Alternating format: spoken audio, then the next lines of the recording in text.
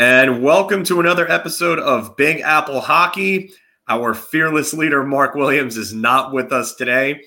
So manning the ship is yours truly, Mr. John Folkowski, a.k.a. Filk, a.k.a. An assortment of other names, which I probably can't repeat on here right now.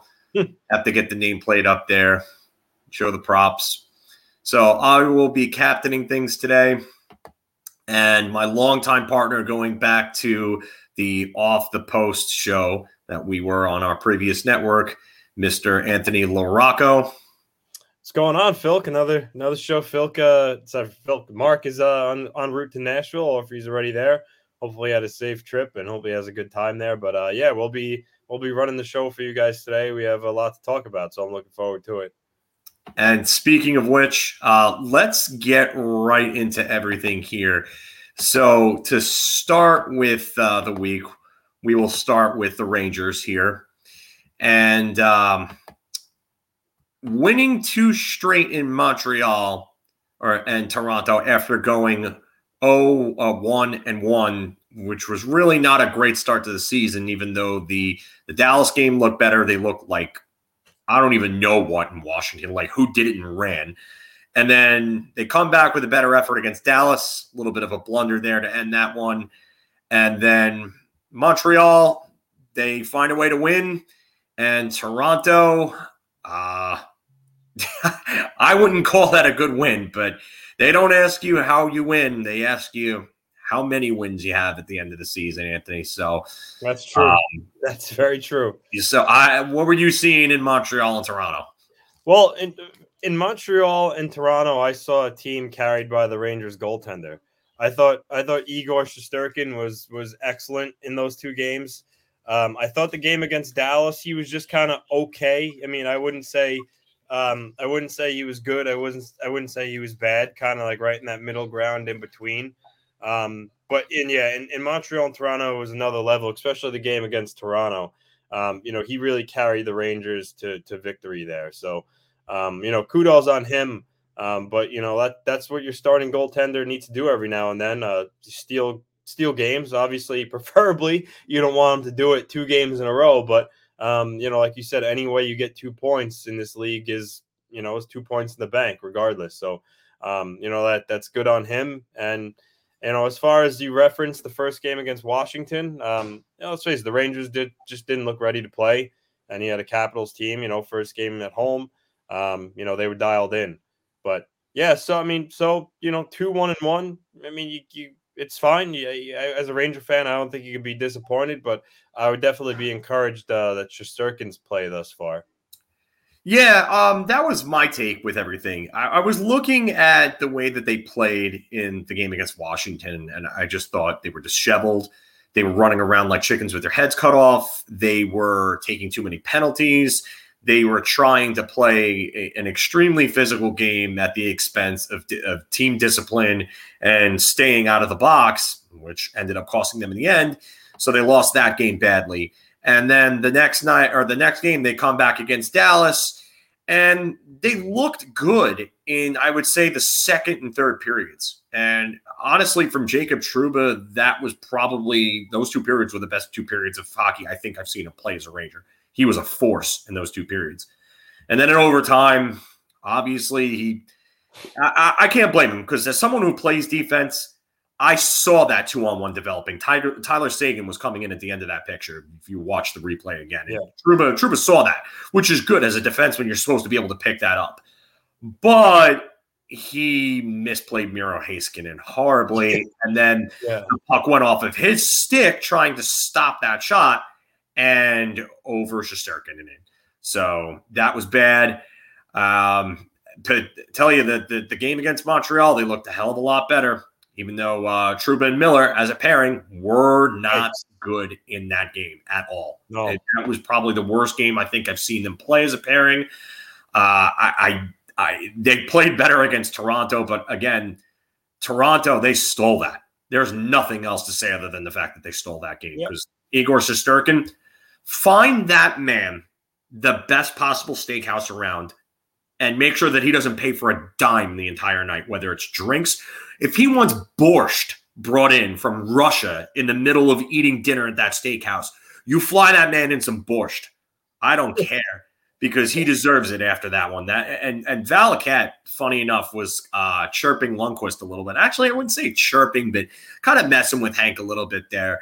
And he turned around and said, this was one of the most epic goaltending performances we ever seen. And then he looked over at Hank, and then the two of them started laughing.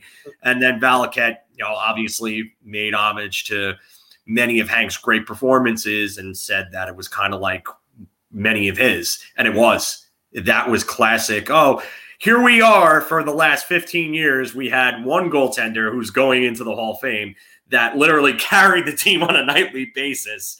And now you have another who's now carrying the team on a nightly basis. So Igor Shesterkin is playing, I know it's early, but he's playing Vezina caliber goaltender right now. And I don't know if there's any way to argue against that. So, but more on that in a second. Next matter of hand is Chris Kreider has 3 goals in 4 games. He had 3 in his first 3. Mika Zibanejad now has 5 points, and it looks like Mika Zibanejad is surely earning the money on that extension and proving the Rangers right for extending him when they did at the AAV that they did. So with Kreider, I'm not, I can't really say I'm surprised. This is a guy that will score in bunches and then he'll disappear for a while. So it's good to see at least started off hot. Let's see if he can keep that going. But his body of work over his career suggests that eventually he's going to be a ghost for a while. Hopefully he can break that trend. Throwing in a Justin Lean reference there. But, that's for you, Goldberg, if he's watching. But I hope he is. I really do. Hey, Goldberg. And then Zibanejad, when you get paid the big dollars, you have to produce. And that's going to be the onus is on him now. He got paid. He needs to prove to organization. I'll say it like I'm Canadian. Organization that they made the right move in locking him up. So he's been good. I thought I know Panarin scored the game winner in Toronto. I thought Panarin's kind of just been so far. Usually you expect a lot more out of him. I thought he's just been average, not his typical breadman self. Yes. I thought Lafreniere, he scored the goal in Montreal, but I thought Lafreniere has just kind of been, okay. He hasn't really stood out to me in the games that I've seen. But I would say overall, Zibanejad's been one of their better forwards. And on defense, is there really any secret? Adam Fox is playing at an Adam Fox level. Who else is new? Yeah. Jacob. In other news, the sky is blue. More than 11. And then another point, Jacob Trouba, like $8 million. You want at least the offense, and that hasn't been there. But at least be a stalwart defensively, if that's the case. And even then, some of the defensive just mishaps he's been doing. It's like, so why are you getting paid $8 million again if you're not going to produce offensively and you're not going to provide exceptional defense? Boy, you really need to step your game up because you're letting the rest of your teammates down. Yeah, I'm with you on Jacob Trouba. I'm pretty sure you've probably seen my Twitter, but after every game, I do a Rangers good, bad, and ugly. Yeah, and every game at the end of it, I do the tweet, and I've mentioned Jacob Trouba more than I would like to already. I've mentioned Chris Kreider and how he's kind of been invisible more than I'd like to already. And I've talked about Igor being exceptional, pretty much how much I would like to, but I would like to not have to have him in the exceptional column when I add an exceptional column every game. So this team has to step up. The offense has been anemic. Yes. We'll talk again a little more about that in a bit. But like I was alluding to before, Vezina caliber right now. How can you? I know it's early, but he has been phenomenal in all 3 games he's played in. And it's funny because they went from Georgiev on opening night against Washington. Which is a weird. I don't understand what the thought process was there. But listen, I get it's a back-to-back. It's early, and you don't want to run Igor down. But at the same time, do you really want to start your worst of your two goaltenders, someone who really has kind of been maligned for the last season or so now, against a still powerful Washington Capitals team that had Alexander Ovechkin in the lineup? And by the way, he made his presence felt there, kind of still just climbing up, the historical ladder of goals scored, making his case to be the greatest goal scorer ever, as we know it. But Igor Shesterkin, I think, probably should have started that game, and Alexander Georgiev probably should have went against Dallas if they really didn't want to wear one of the two out early. So, but again, Gallant, adjustment period. I guess he's feeling out the goalies. I just hope that there's no carousel or any competition for the number one spot, because if this continues for any longer of a period of time, there's going to be no way that Gerard Gallant can actually look at these two and say that Alexander Georgiev should be battling for that number one spot. No way. I mean, you remember how it was last year.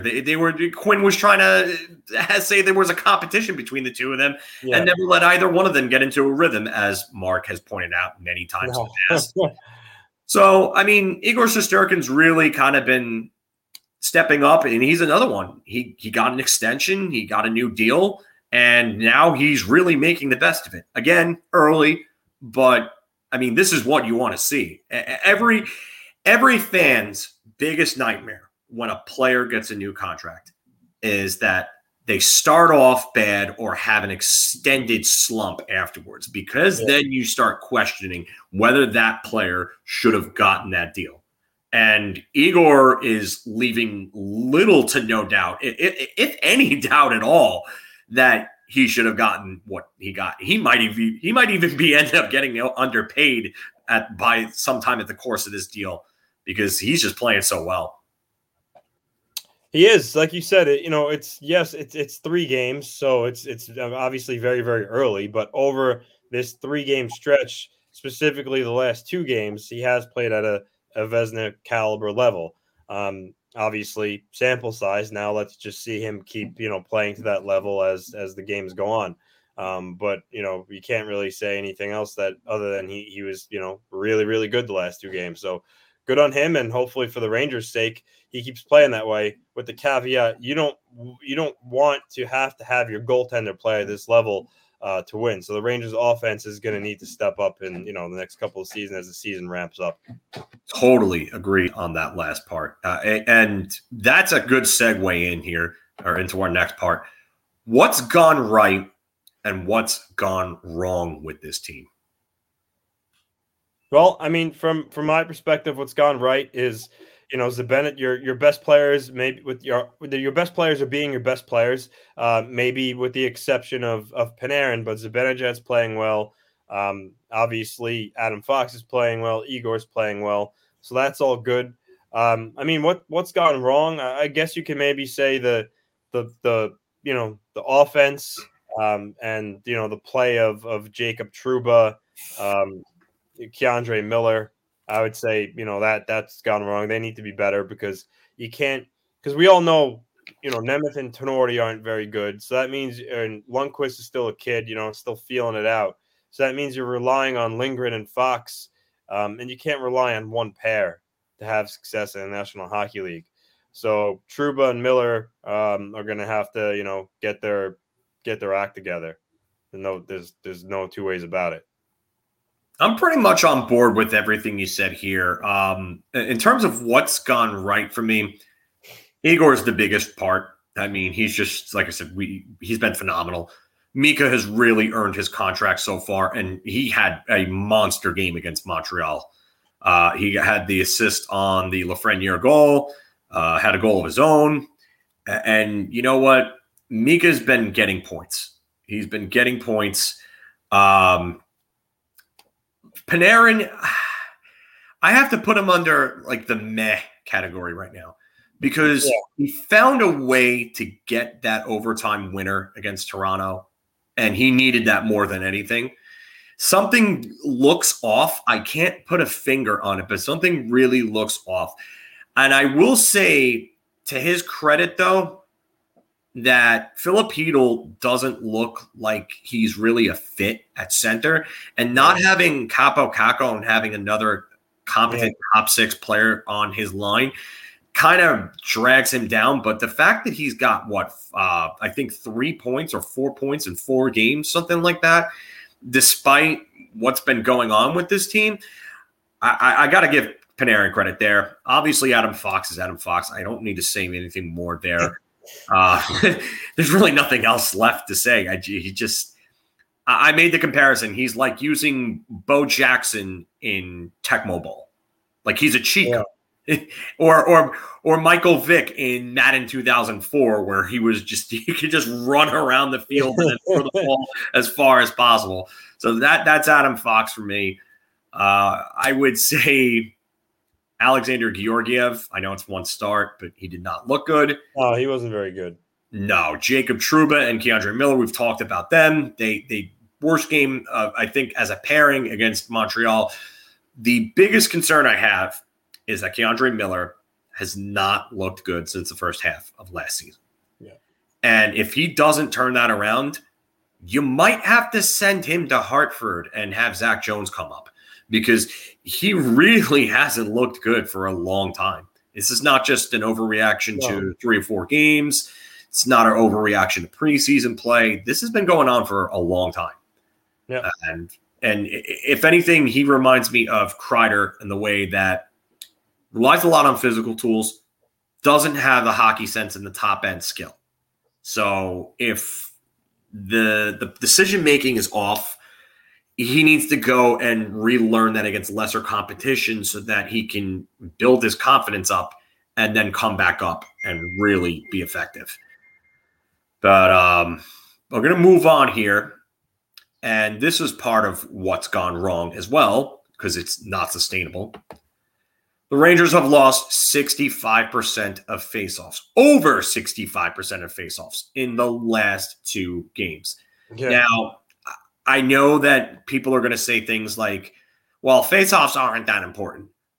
No, they are, especially when you're losing offensive zone draws, not only at even strength, but on the power play. Because the Rangers, and I've gone back and I've actually rewatched the games, they're losing about an average of 30 to 40 seconds per power play just by losing offensive zone draws. And if you're going to have a minute and a half and a minute or a minute of 20 seconds of power play time, as opposed to a minute and 40 to 2 minutes, you're giving yourself less chances to score. And that's part of why this offense has been anemic, because they're lacking possession. Possession equals chances for. Chances for can equal goals. Goals equals wins. So...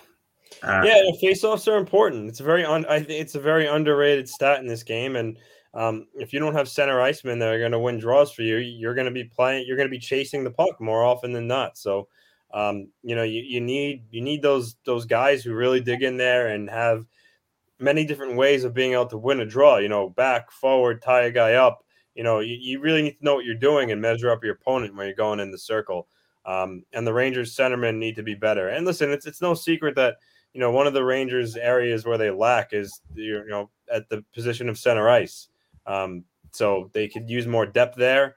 And overall, when you lack at center ice, chances are your faceoffs are going to suffer. So they just need. Listen, it's early in the season. I'm sure it's something that they'll focus on in practices. But yeah, they definitely have to be better, because I don't think that rate of amount of losing faceoffs is a recipe for success at all. I mean, it's just not. So they need to find a way to be better.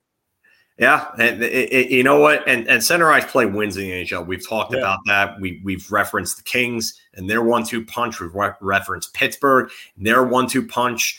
I mean, we could go through a number of teams that had really good 1-2 punches down the middle that have won. I mean, Boston as well, with Krejci and Bergeron, and even Savard there for a bit before they won the cup. But again, you need better center play. Hopefully Filipino can start playing better, because if Breadman gets going, that can help Heedle. If Heedle looks like he's, going to be the one that can step up at some point, that helps the Rangers out going forward.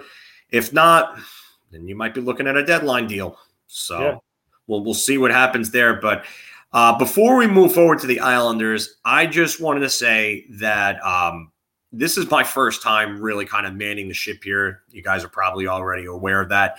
I see all your comments. I see everything that's coming through. I'm sorry if I'm not as responsive this week. I've got a little more responsibility than I usually do. So I just wanted to say I'm not blowing any of you guys off. We will definitely have a ton of Q&A time. We will try to get through everything as soon as possible. I know that there's other things to talk about. There's actually one more thing we have to talk about the Rangers before we move on. I will get to that in a second. I'm pretty sure you guys already know what it is, because there's definitely some discourse about it in the last few days or so. But yes, and thank you for the donations from Brody and Steven. So we really do appreciate it. It's awesome. I don't care if it's beer money. I don't care if it's a few bucks. We are just happy to be doing this, and you guys are supporting us the way you guys are all supporting us. Even if it's not donations, you guys are just here watching. The numbers are going up. The subscriber counts are going. All of you guys that are in here right now have been with us from day one, and we can't tell you how much we really do appreciate that. So the train's going forward. Everything's going up to the top. Please stick with us. We're going to have a lot of good content coming to you guys in the future. Thank you so very, very much. Thanks, guys. And one more thing that we're going to get to before we go on. And I'm sorry, I didn't really have a banner made for this yet. So I'm just going to get rid of the banner that we have up for now. And that is the Vitaly Kravtsov saga. And so Arthur Staple, our good friend, or a very, very good friend of Anthony's as well, has taken over Rick Carpiniello's status at the Athletic as the head beat writer for the Rangers. So in addition to doing his Islanders work, he's double dipping for both New York teams. And my run request, post your good, Ben. Ooh, okay. You know what? Sean, I could totally get with that, actually. I will. So I will do that. I do not agree with that. I mean, I don't either. I mean, listen, this is a guy that feels like he was jerked around. And I get why people will be upset that he didn't just be a good soldier and report to Hartford. But I said it before, this is the risk you face with Russians. Sometimes they'd rather go home rather than play in the AHL. It's just the really the facts of it. And also, like I said, he feels like he had a spot in the team. And if you read Arthur Staples' piece in the Athletic about the situation, there's so much more that stems to it. So I don't blame Kakko Kravtsov for handling it the way he did. And this is a point that I keep seeing, and I'm going to debunk this right now. So the last time around, if you guys remember, this happened, 2 seasons ago? So the last time around, he didn't make the team, and the organization went with players that didn't belong at the NHL level in favor of him. So you played Brendan Smith at forward, you had Michael Haley up, you had Greg McKegg, and you also had Brett Howden and Phil DiGiuseppe. So you had 5 guys playing in your bottom 6 that really didn't need to be there, that ended up in one way or another being detriments at the team. And hindsight's 2020. Yeah. I don't want to hear this stuff. I really don't. Listen, I wanted Wahlstrom. Anthony and I were there. If you could find the audio from me, I was literally broadcasting live while Anthony and others were trying to get interviews for us. But I wanted Wahlstrom. I'm not going to lie. I thought Wahlstrom would have been it would have been the pick there. They needed a goal scorer. I thought it fit. And this point is BS because they're doing it again. They're playing guys like Dryden Hunt, Julian Gauthier over him at forward. And not only that, but is Barclay Goodrow really good enough offensively to be a third liner? Because he hasn't really shown me anything like that so far. I mean, have you seen anything from Barclay Goodrow that would justify him having a third line spot over Vitaly Kravtsov, Anthony? No, not at all. I guess he's trying to build more of a prototypical checking line as your third line, but Goudreau is not doesn't nearly have the offensive ability that Vitaly Kravtsov has. But again, you can analyze it to death, but really when you get down to the nitty gritty of it, is the Rangers just pissed off and alienated a top 10 pick again, and now they're going to trade him. Simple as that. And it's bad. It's just bad asset management now. That's what it comes down to. So now they just have to try to just get the best return they can. I don't know how good that return is going to be, but I don't see the reason why people are placing most of this on Vitaly Kravtsov. I just don't. I will say that Vitaly Kravtsov is definitely not free of blame. He should have taken the assignment. Listen. My mentality, what I would have done is I would have went down there and I would have played my ass off to the point where I'd go full John Cena on them. I'm untouchable, but I'm forcing you to feel me. Word life, basic thugonomics. Yes, I dropped another wrestling reference. Deal with it. But that's what I would have done if I was Vitaly Kravtsov. I would have went down there and I would have just absolutely forced them. I would have forced the issue. I would have put it on them to say, hey, you got to call me up because you need me and I'm producing like crazy down here. I really, honestly, I think they've mishandled it. I think Kravtsov is to blame for part of it.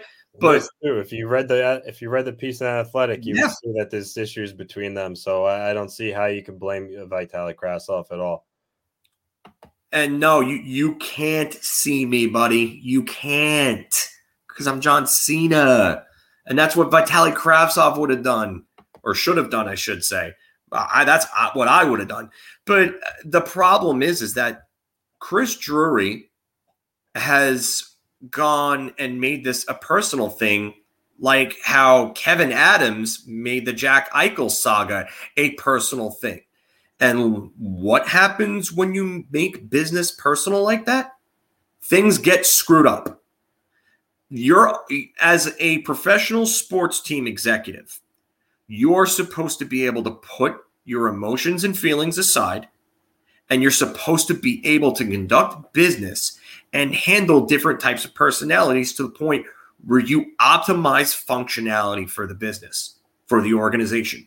And this front office, in two different regimes so far, or maybe not two different regimes, but one person has been involved in both instances. Actually, in all three. Actually, he's been involved in 3 of the big 5 instances, and that's Chris Drury. And Chris Drury is not off to a good start with this organization.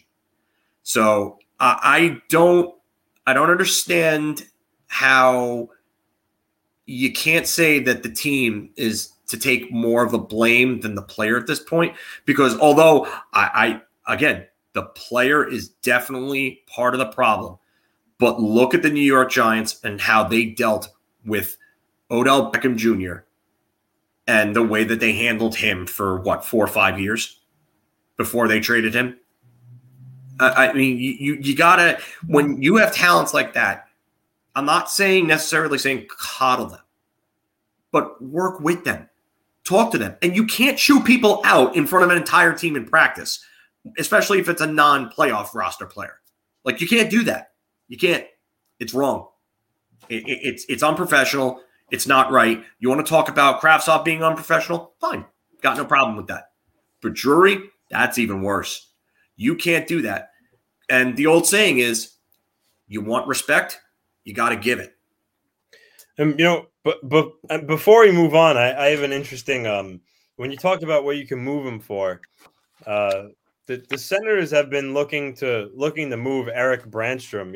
He was the centerpiece of the Mark Stone trade. High draft pick, and Brannstrom. I don't know why they're looking to move him, but the guy last year had 13 points in 30 games as a defenseman on a bad Senators team. I think that's pretty good. So, and he's a left side defense. Maybe there's a trade to be made where Kravtsov goes to Ottawa for Erik Brannstrom, and Brannstrom can take one of the bottom pairing left spot defense on the Rangers. 22 years old, still has a lot of upside. So I personally don't know why Ottawa's ready looking to move him already, but I mean that's the type of move that maybe the Rangers could take a chance on. And our friend Greg Ells is, just basically calling me a short bus driver. No big deal. But I've seen the word about Brannstrom. Do the Rangers really need another defenseman at this point? That's the problem. I mean, Hayton would make more sense for me because it's two players from the same exact draft class. Yeah. Two players both in disgruntled situations that need changes of scenery. Two players that were top 10 draft picks. But I don't even know if Hayton's really the answer. I get it. They need center help. And Hayton was a reach as well. There are a lot of people, like when I remember you and I both talking about what was Arizona thinking taking him at 5, and then he ends up being a World Junior hero in 2020, on the team with Lafreniere that won the gold. But I really don't know if I'm confident in him. There's something's going to come to a head, and Kypreos and Friedman and Dreger, they're reporting that there's interest in multiple teams. Yeah, Rangers aren't going to make a deal for nothing, for no reason. So yeah, we're going to move on though to the Islanders, and we're going to talk about what's been going on with them. So the Islanders get their first win in Chicago after losing the first two against Florida and Carolina, who are two pretty good teams that could probably win their divisions. And I've watched a couple of the games. I didn't get to see all of them. I've been trying to watch a lot of different games. But, Anthony, tell us what you're seeing. Well, the first game, first I'll start with 1 and 2 start. Color me not concerned in the slightest. It's early in the season. And actually, there was a stat thrown out that since Trotz took over, the Islanders' starts have been 3 and 4, 1 and 3, 2 and 3. So since Trotz came aboard, they always start a little slow. So it's weird, but I'm not concerned. And there's Carolina has been mentioned as one of the teams aside from the Islanders that can win the Metro. They're a really good team. And the Hurricanes are just one of those teams that have the Islanders number. In hockey, you get that a lot where certain teams just have something over another. Can't really figure out why, but Carolina has been that way since they swept the Islanders back in 2019. They always give the Islanders fits. It was their home opener. They got 2 goals off of deflection, another goal where Sorokin made the save and Niederreiter, crashed into him and the puck went in. The goal still stood. So it was a bad game, but they just got outplayed by a Carolina team, which I was expecting going into it. The Florida game I did not see. I was out with my wife out to dinner. But from all accounts, Barry Trotz just said the Islanders didn't have it that game. They didn't have their legs. They were a little disjointed. And they just, I think through 2 shots, through 2 periods, they only allowed 13 shots on goal. So he said Sorokin couldn't really get into the rhythm of the game. And then in the 3rd period, the Panthers just went off. That one was kind of burn the tape and throw it away. And then last night in Chicago, the first period was pretty ugly. Ilya Sorokin made 18 saves in the first period, and if it wasn't for his efforts in the first period, who knows? Maybe the Islanders are 0-3, but he really settled them down. At the end of the second period, he made a stop on DeBrincat, shorthanded breakaway that kept the game at 1 going into the third. And Trotz said that gave the Islanders legs and a lot of confidence going into the third period. And then in the third period, the Islanders played Islander hockey and they took the game away with 3 goals. So first 3 games, definitely not Islander hockey. But I think slowly but surely you're going to start to see the team really get back to the level they're playing that they're capable of. Really impressed with Oliver Wahlstrom. I know we talked about him before, but he's got 3 goals in 3 games. He was shooting the puck from all over the ice last night. And this is the guy that we said for the Islanders can have a big season. He has the shot to do it. And he's playing with Parise and Pajot, which Trotz said that's really been their best line so far this season. They're really hard to play against, and they all can contribute offensively. So my one area of concern for the Islanders is, and I know we'll get to it in bar talk, but Zdeno Chara just looks his age. He looks 44 years old. He doesn't look like a Jaromir Jagr 44. No, he doesn't. The thing about him is he's still a force in front of the net. He's big, so he can still move people out along the walls and his reach, so his penalty kill. But it's his foot speed. So in 5-on-5 situations, players just beating him wide to the right, and it's clear to see. And that's why I'm not ready to throw in the towel on him yet. It's 3 games into the season. I'm going to give him some time, but at right now, I haven't really been impressed with the way he looks.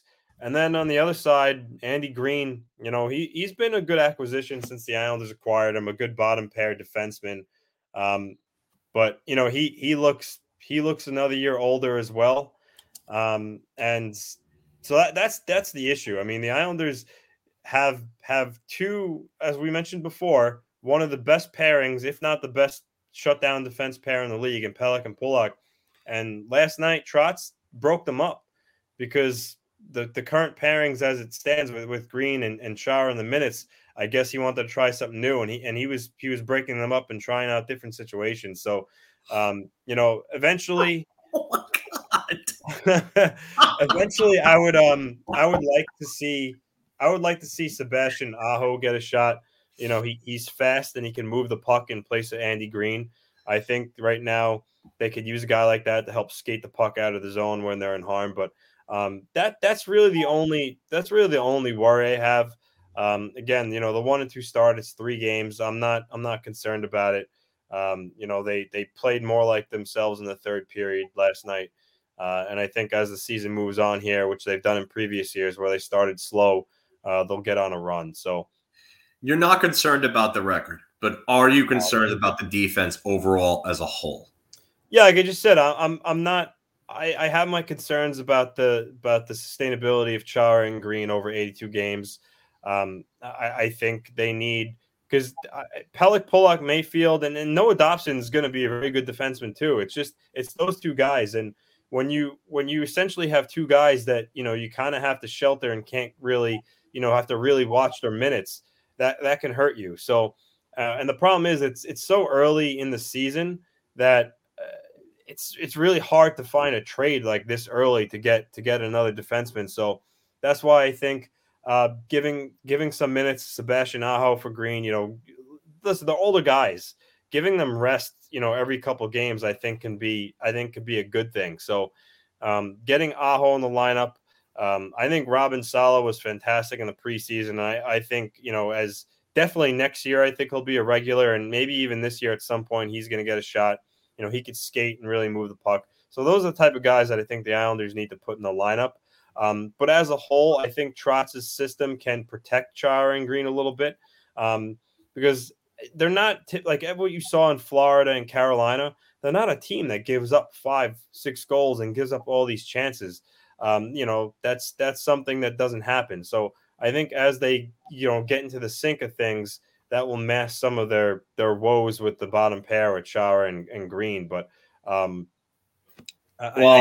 I think, and to answer Els's question here, Robin Salo, rookie, just came over from the Swedish Elite League, looked really good in the preseason.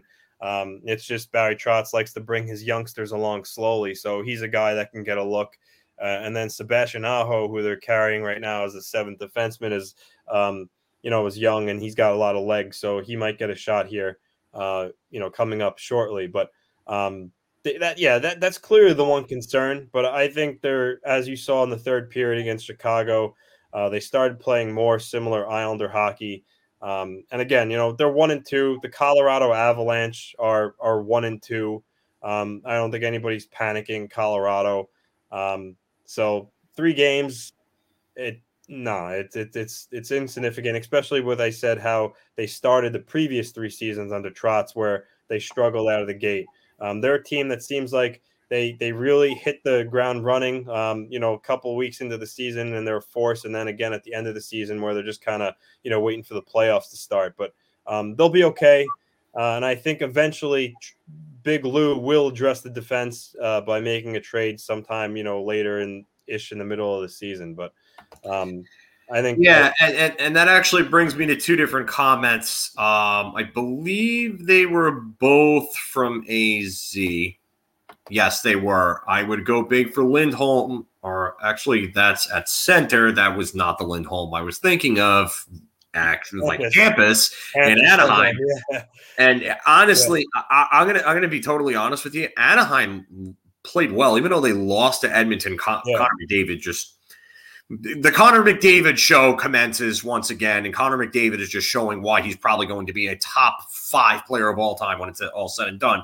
But Hampus Lindholm may not be on the move from Anaheim.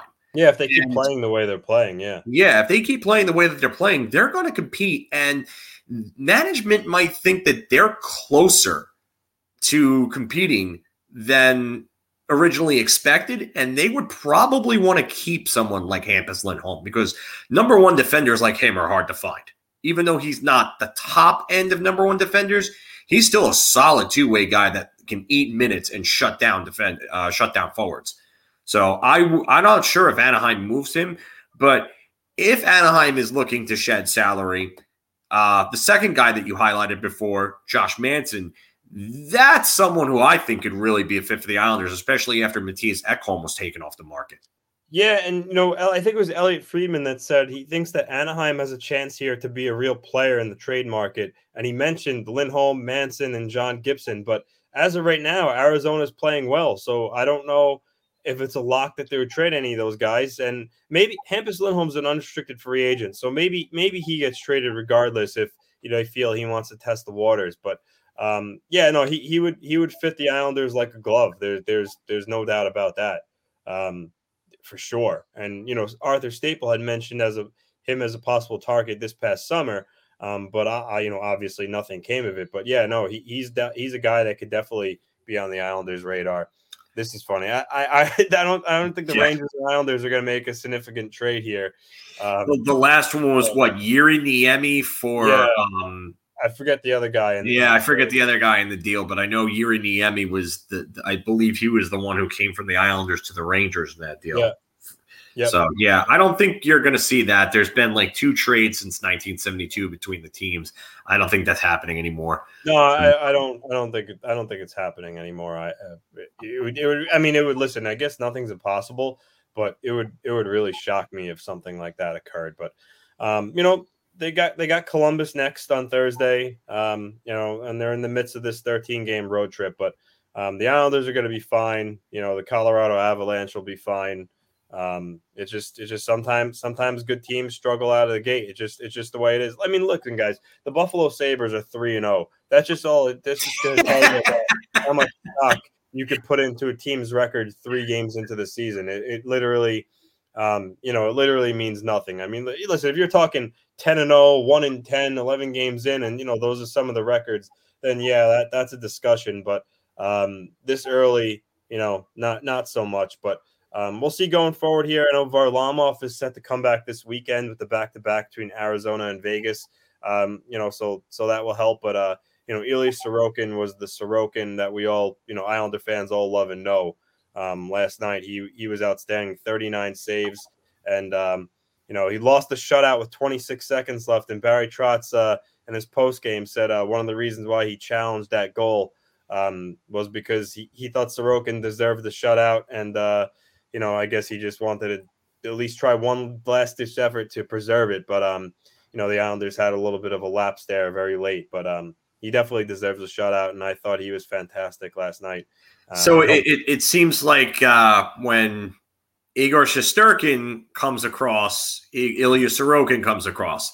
Then they've been at a constant parallel with each other in comparison for years now, going back to prospect days, overseas in the KHL, and then this season to start off, Igor starts off like a bat out of hell, and now Ilya Sorokin turns in one of the best performances of his young career and says, anything you can do, I can do just as good, if not better. Yeah, the parallels between them is going to be interesting this season. I think he's going to play more over the course of an 82-game season than he did last year. He's going to share more time with Varlamov. And if he plays the way he did last night and how he did in the playoffs against Pittsburgh, he will take away starts from Varlamov. And I'm sure if he puts in another strong effort against Columbus on Thursday, even though Varlamov's coming back this weekend, he probably he'll probably earn some more playing time. But I can't wait for the first Ranger Islander collision in I think November, right? Yeah, I believe it. I believe it's like November 21st or something like that, or I can't remember. Yeah, I know the first ever game between the two teams is at Belmont on Thanksgiving Eve. Not sure if they play at the Garden before that or not, but I'm not exactly sure either. I mean, it's a fair point. I'm not going to downplay the Islanders. You got to beat those teams, and you got to beat them the way that the Islanders beat them. I know the first two periods were kind of ugly, but the Islanders came back and won that game in the third. Really, really locked that game down in the third. So I'll give the Islanders credit there. If they would have beaten them 1-0 and they would have barely held on by the skin of their teeth, this conversation's probably a little different. I need to talk to you. You know what? I've actually been pleasantly surprised for before we kind of move on to bar talk, but we talked about Chara looking slow. Zach Parise, he's had a lot of he's shown a lot of wheels so far. He's moved with a lot more speed than I thought, and he's been like kind of ferocious on the forecheck, and he's clicked well on that line with Parise and Pajot. So I've been liking Zach Parise's game, because he's another older guy. So you wonder after what how he was in Minnesota last year, what he's got, and I was impressed with his game overall. Yeah, I mean, he doesn't look bad. He's definitely not going to give you the offense that he gave you in his peak years or anything close to it for that matter. But I mean, if he could be a high energy guy and really just kind of disrupt on the forecheck and give you, I guess, like 15 or so goals, maybe 30 or so points. You take that contract and you look at that as a bargain and you take that and run. But I mean, he's not going to be a bad defensive player. He's never been a bad defensive player. He's a guy that's going to throw his body around. That's part of the reason why he's deteriorated to the way that he has over the last, I would say, 5 years or so. Yeah, is because he's a smaller guy that has never been shy about throwing his body around. But I mean, he doesn't look bad so far.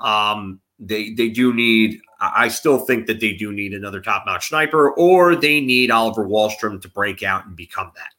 And if Oliver Wahlstrom breaks out and becomes that, not only do you get yours, but you don't have to spend a lot of cap or assets to do so. And just like how we talked about with Shesterkin playing at Vezina level while it's still early, Wahlstrom shows he might be doing that. 3 goals in 3 games, and, with how he performed last year, I think a lot of Islanders have big expectations of him this year. I think he could be really one of their better goal scorers on the roster this year.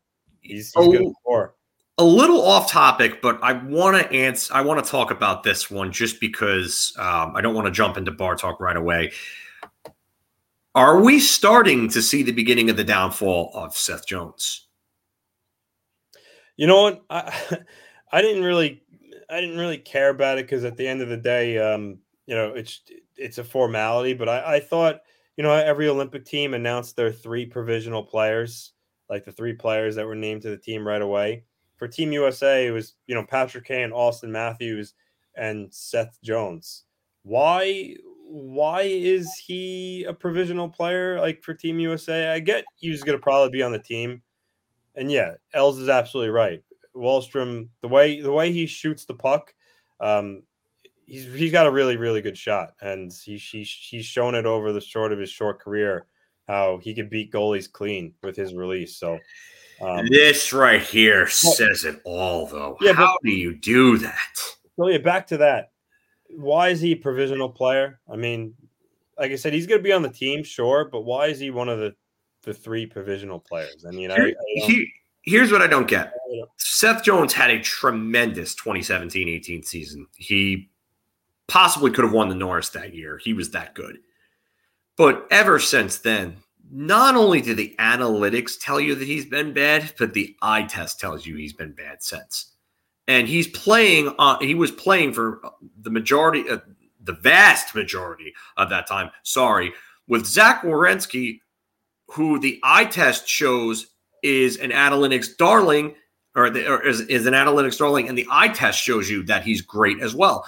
So why is it that Seth Jones, with one of the better defensemen in the entire NHL, can play so bad on the same pairing when they practically played almost every second of their time together?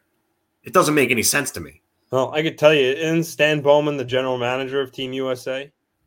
And there you go. Yes. It's like nepotism. It's basically like nepotism. The family takes care of the family. And I get, regardless of who the GM was, Patrick Kane should have been one of the 3 provisional players. Of course. I'm not going to say that was, because he plays for Chicago, but you have to think that Seth Jones playing for Chicago is the reason why he's one of the 3 provisional players. I mean, of course, because who in their right mind is going to doubt the selection of Patrick Kane right off the bat? He's still arguably the best American-born player alive. Yeah, no, he is. He is. I mean, when it comes down to it at the end of the day, Patrick Kane's probably going to finish with 1,500 points, and he's going to be regarded as arguably the best American-born player ever. Yeah. So I have no problem with that. He still has a ton left in the tank, and he will be an effective NHL player for a very, very long time. Yep. So I have no problem with that. But speaking of which, we're going to move on to Bar Talk. We've got some interesting topics here for you today. So let's get into that.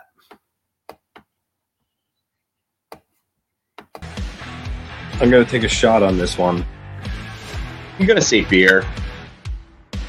I'm buying everybody around on this. Oh my God.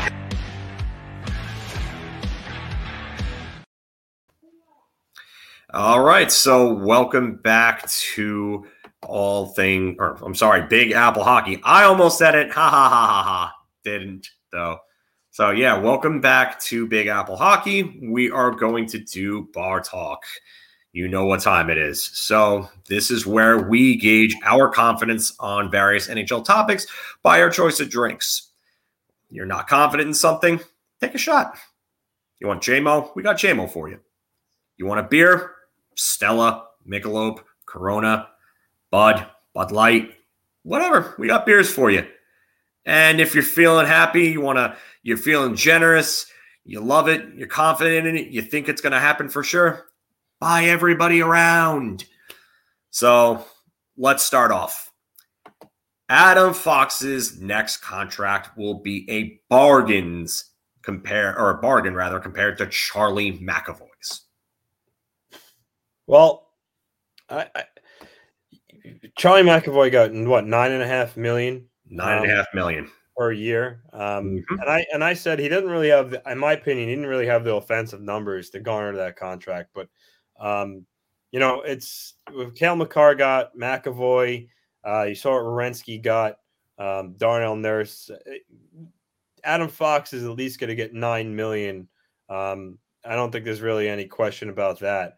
So And I think based on his better offensive ability than Charlie McAvoy, I think, yeah, that absolutely would be a bargain. So I'm going to go round there. I'd be surprised if Fox didn't get at least 9. Maybe if you wanted to take a hometown discount to try to keep as much of the team together as possible, maybe. But I don't know. I don't see any reason why he should leave any money on the table. You know, he's the reigning Norris Trophy winner. And he knows how important he is to the Rangers. There's no question about that. And I think he'll definitely use that.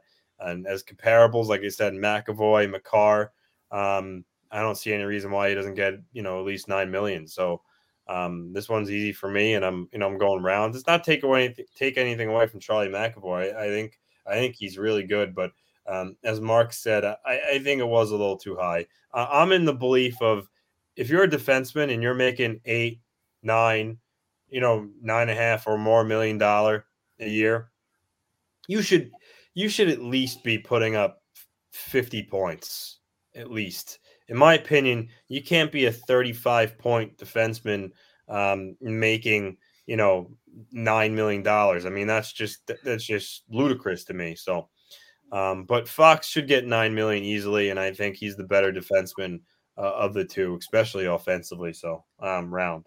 Here's the caveat with that, and I'll play devil's advocate. To be fair, Charlie McAvoy was on pace for almost 50 points last year. And Charlie McAvoy is not somebody who's going to get you a ton of goals. I don't think he's ever had a double-digit goal-scoring season. He's a good puck mover, but he's not an elite one. He's a great skater. But again, not like an elite one to the point where he's skating around people like a Cale Makar or someone like that. But Charlie is an incredible shutdown defender. He's easily a top 5 shutdown defender in the league. I mean, you think of the guys that you could probably consider better right off the top of your head. I would say you're looking at Slavin and Pelech, and everybody else is probably debatable. And then, so I will say that Charlie definitely deserved an upwards of 8. I think that they definitely overpaid him a bit, but I am going to buy a round on this as well, because if Adam Fox gets $9 million, and that's what the tweet was that came out yesterday. And it said that Adam Fox is the discussions for him are looking to start at $9 million. If you get him at $9 million or less, that's a bargain. That's a bargain at this point, because I know it's early in this season, but he's literally shown no signs of slowing down whatsoever. None. He continues to play great in every game. He put on an absolute clinic against Dallas and was making them look like they weren't even on the ice with him. They were just cones, obstacles. And he was just pivoting around them, skating through them, making it look like they weren't there. So I've got to say that I'm buying around on this one, because I think if you I know how that goes, Elsie. Take care, Elsie. I know how that goes. I'll see you. Talk to you later. Thanks again, Elsie. We appreciate you viewing us, buddy. But again, if Adam Fox takes $9 million or less, and AZ said it, he's worth every penny. But Brody reaffirming it, just honestly, and that's what I was talking about before, Brody. It's not even a Twitter rumor. That was, I believe, Dreger or Friedman that reported that quote. I'd have to take a look, but I know it's from one of the big guys, one of the big reliable guys. So we're going to move on to our next topic, though. And we were talking about it before. Zdeno Chara has nothing left in the tank. Anthony. I like I said, I want to go round, but as I said before, I'm gonna go beer only because I did watch him on the penalty kill. His reach, he's still good at keeping guys to the outside, at least on the penalty kill when he's already stationary in his own end. He's good at moving guys out from in front of the net. His battle level along the wall and the boards is still pretty good. So it's just when, in transition 5-on-5, if he's skating backwards and there's another guy coming down the wing, some guys have beaten him wide because of his foot speed. But he does bring he still brings some value to the other areas, like I just stated. So I'm going Beer, but it's a fine line for a round. And I think, he still could be useful, as I mentioned, for those reasons, but he's got to get like nights off. I don't think at his age he should play every night. It was a good story when he first signed with the Islanders. It was cool start. He's starting where he's ending where he started. But I'm glad he's part of the team, but I don't think he should be an everyday player because of his age. Give him some time off, let him recharge his batteries so he can at least provide some, rewarding aspect to the Islanders. So, like I said, Beer, but it's close. Normally, I would agree with you on a Beer, but I'm actually going to buy a round on this one. And the reason why I'm going to buy a round is the Islanders are at a point in which he probably is going to have to be an everyday guy. I mean, look at their depth chart. Unless, and you said it before, Lou does not like to rush along his young guys.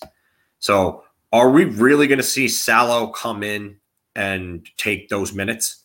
Are we really going to see Sebastian Aho come in and take those minutes? And if they don't succeed right off the bat, then he's going to continue to have to rely on Chara, who you're right about. He can't play every game. He's got to have games off. I mean, he's clearly starting to look his age. And like I said before, he is not a Jaromir Jagr 44. He is probably should have been done 44, if you ask me. And I know, there's no Ranger fan bias in this. I'm telling you right now, your mind tells you can do something, but your body tells you that you can do another. And he's had a long, illustrious career. He's a Hall of Famer for sure, first ballot. Yeah. And then, the thing about him is too, it's not like he's like for his age, the guy's insanely in shape.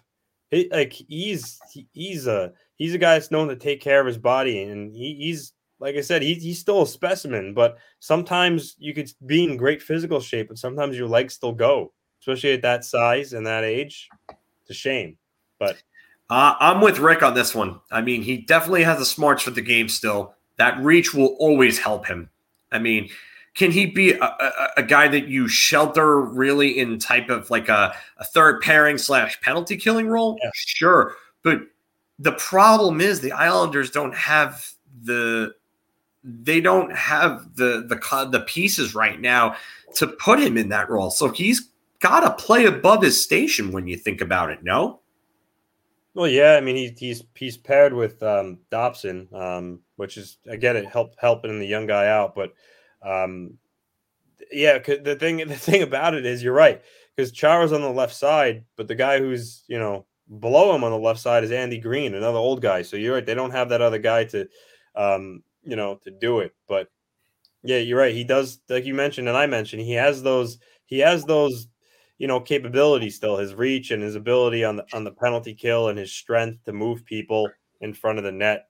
But and again, that's why I'm saying Beer not round, because like he still can be helpful in that role. But I am afraid at his age, if they play him every day, he's going to get even more burnt out. Yeah, and that's really why I'm saying round, is because they're going to have to at this point, unless they make a deal to address that. And I don't know what options are going to be available. No one's really going to look to make a trade right now unless it's an offer that they can't refuse. And if that's the case, then Lou would probably have to give up more than he would like to get that done. And Lou's shrewd. So he's not going to make that move right now or anytime soon. And no team should, because it's early. Yeah. But it's definitely something to be concerned about going forward. And we will go on to our next topic. Across the river, Jack Hughes will have a huge year. I'll start this one off. And I am going to go with a round. And 3 rounds in a row for you. What's up? 3 rounds in a row for you. This one was not my doing. This was Mark's doing. But I have been saying this for a while. I'm sticking with it. Jack Hughes is he's going to be a really good player. And to me, I think he ends up being somewhere around what Matt Barzal is. Both great skaters, both great playmakers. Both guys who could probably benefit from shooting the puck a little more and having better shots, but they're both extremely talented, and Jack Hughes is eventually going to be a lot harder to knock off the puck, just like Matt Barzal is.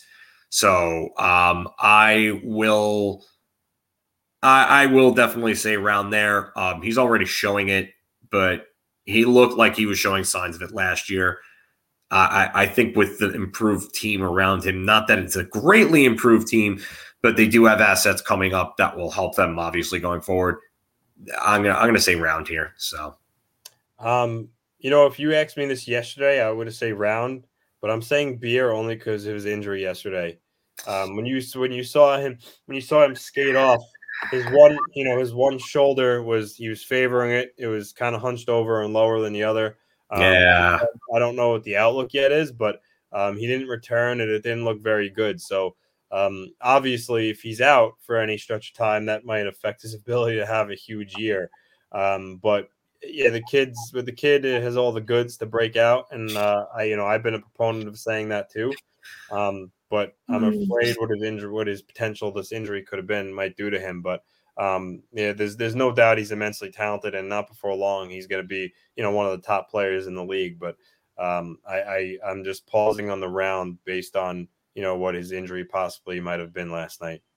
I think he comes back, and I think he's gonna be all right. I mean, you got to remember Connor McDavid had that shoulder/clavicle injury in his rookie year, and he came back and he just picked up right where he left off. And I'm not saying Jack Hughes is Connor McDavid, but when you're at a skill level that high and you're drafted number 1 overall for a reason, like Jack Hughes was, I think he's going to be all right. If it's a long-term nagging issue, then yeah, we might be looking at a problem there. Well, they might be looking at a problem there, I should say.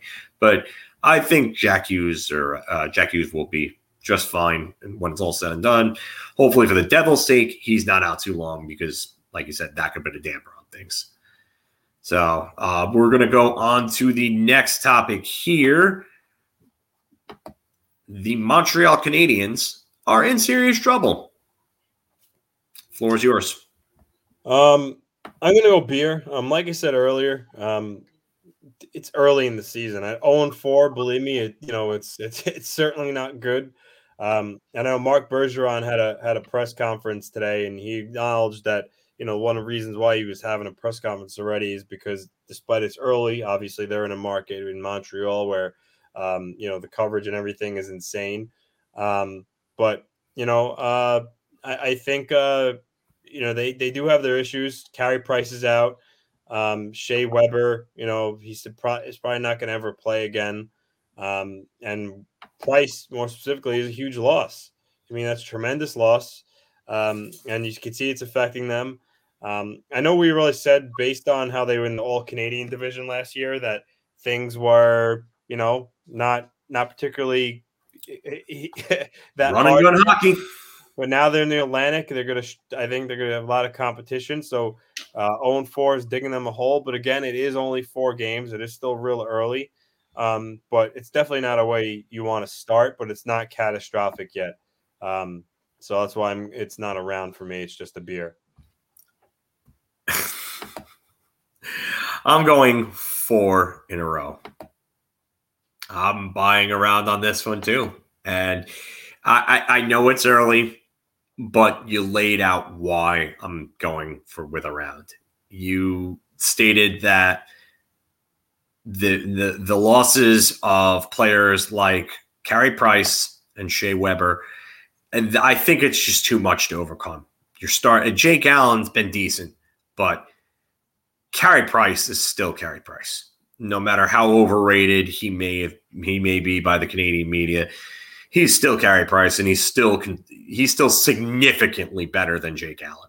Like it's like here to like here. that's how much better Carey Price is.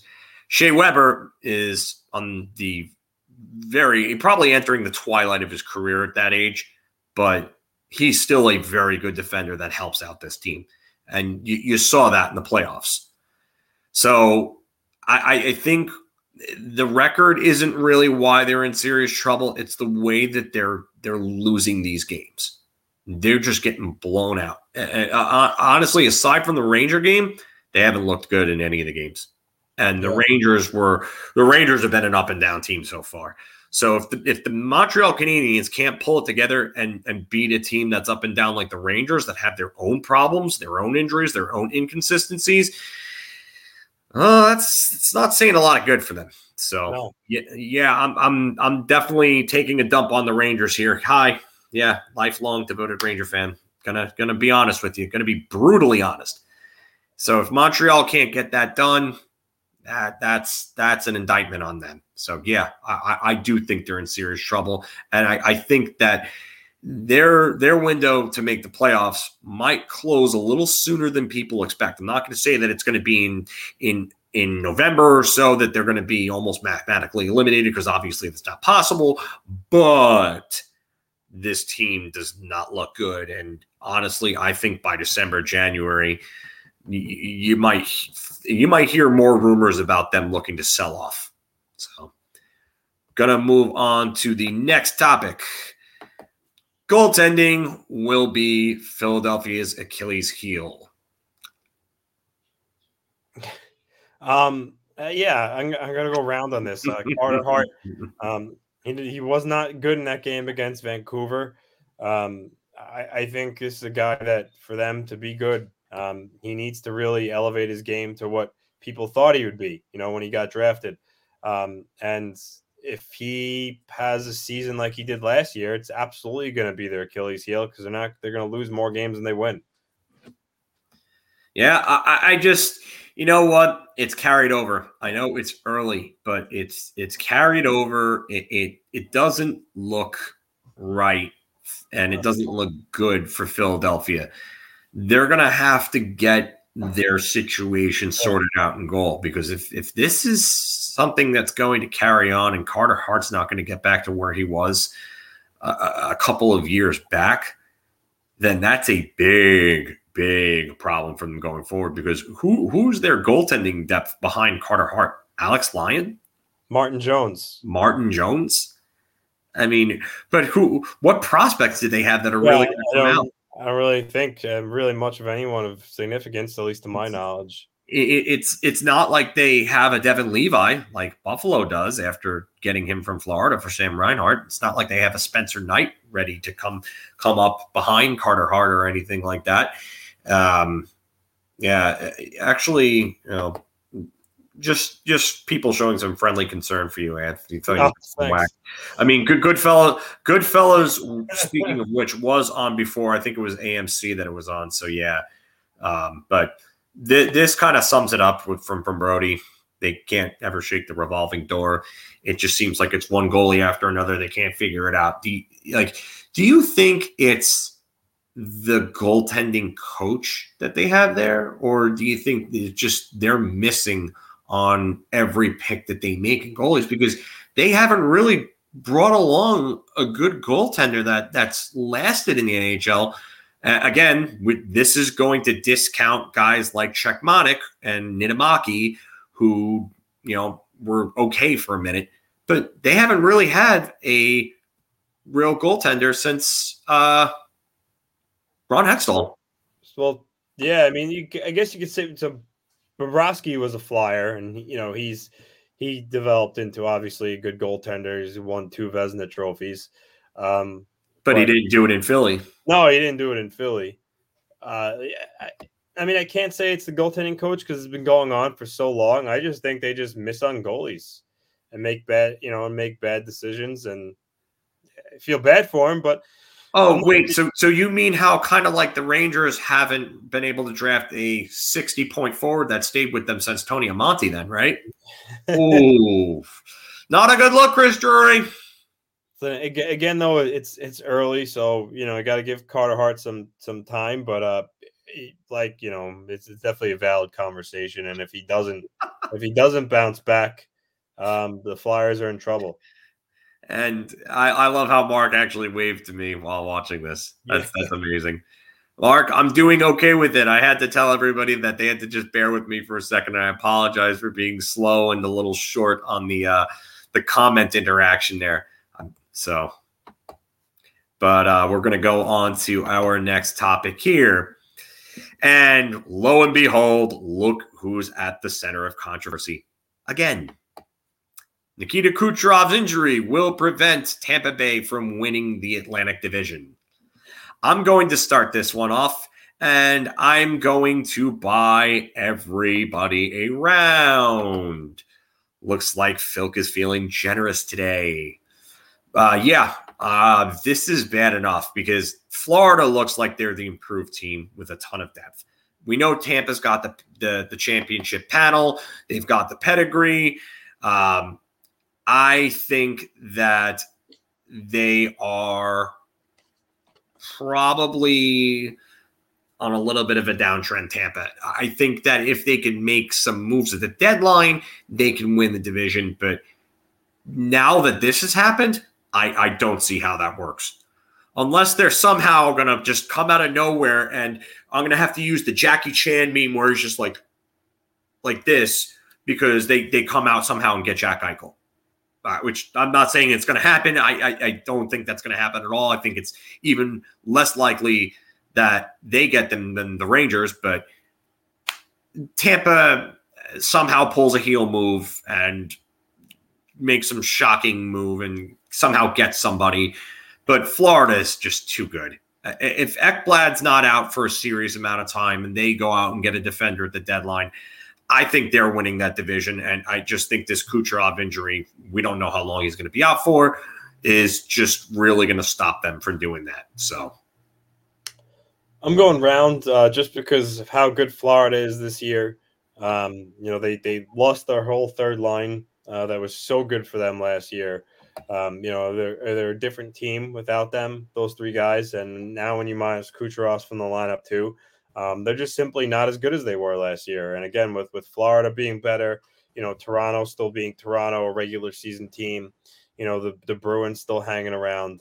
I don't see how they'll win the Atlantic Division with Kucherov out for an extended period of time.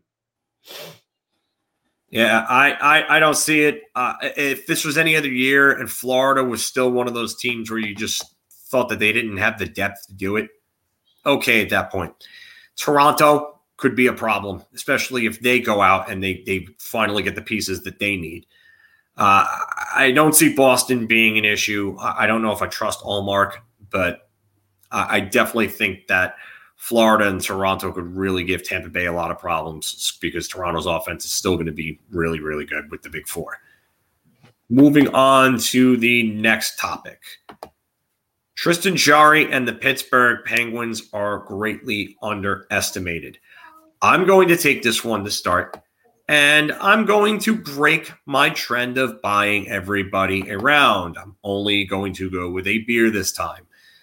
So the reason why I do this is because of the fact that I think that they've gotten somewhat lucky in some of their games. Pittsburgh played Tampa Bay. Tampa Bay is a depleted team depth-wise. Pittsburgh absolutely outworked them in that game. I'll give them credit. They've played some real good hockey. They've lost, I believe, in a shootout in another game, and they lost and they won another. I really think that this is always how it is with them. They somehow find a way to get some wins, and then Crosby and Malkin will come back, and they'll be all right, and they'll start winning some games. I don't think that they were greatly underestimated. I think that people were talking about them not making the playoffs. I also think that this team is sort of playing over their head because I don't understand. I don't see, I should say, how they sustain playing the way that they are without Crosby and Malkin. Eventually, at some point, it's going to come to an end, and they're going to start losing games. And that's when we're going to look at, oh, well, here's the conversation again. Is Pittsburgh done? So I'm going to buy a beer. What about you, sir? I'm gonna go. I'm actually gonna take a shot on this. Yeah, they've been okay without Crosby and Malkin. They've played well at times, but when it comes down to it, Tristan Jarry still is not a good goaltender. Denton Heinen actually scored a couple times for them. I don't really think he was, a great addition, or at least a downgrade from McCann and Tanev. But he's played okay for the first couple of games of the season. But I really don't think over a long stretch of time he's someone that they could really rely on. Jeff Carter's 36 years old, and really all circles back to Tristan Jarry. I don't think he's that good. So I think this Penguin team, while they've played okay this year so far, I still don't think they're underestimated, even though they're doing this without Crosby and Malkin. Yeah, I'm with you there. I think that there's a certain point where I think it's a little too early, I should say, to ask this question. And again, I try not to put too much stock into things that are going on right now at this very moment, because of the fact that you have situations where you have a team like Buffalo that's somehow 3-0. Just doesn't make any sense. Things are going to happen early on. So, and going on to our next topic. Dylan Larkin and Gabriel Landeskog suspensions were fitting for the actions. I'm going to start this one, and I'm going to go back to buying people rounds. Yes, they should have gotten suspended the way they did. Yes, those hits are violent and dangerous. Yes, the suspensions were fitting. There's nothing really else to say in my eyes in regards to that. Gabriel Landeskog hit a player that was already down on his knees, and he didn't need to do that. He had time to let up. There was no reason to do it. Dylan Larkin, all right. Matthew Joseph, was it that hit him from behind? Yeah, he should have definitely gotten a penalty for that. Honestly, I think if you want to start sending a message, start suspending players that throw hits like that. Give them a game, and if they're repeat offenders, start going up by a game if there's no injuries. And I get it. I don't like calling to an injury, but if you check someone from behind and they get up and you check them in a very, very dangerous position, how about we stop slapping guys on the wrists and really start handing out some punishments so that they stop doing these things?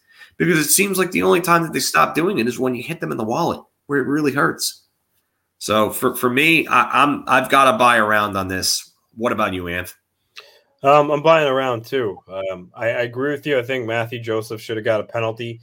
I get Dylan Larkin was upset, but you can't get up and just go vigilante and just punch someone like that. I mean, it's it's dangerous, frankly, and you can't do it. I mean, it reminds me of when Ryan Holloway boarded Chris Simon's head into the glass, which should have been a penalty and was rather dirty, but Chris Simon can't get up and swing his stick at him because of it. And similar on a lesser scale, I mean, Dylan Larkin can't just get up and swing at Joseph for the hit.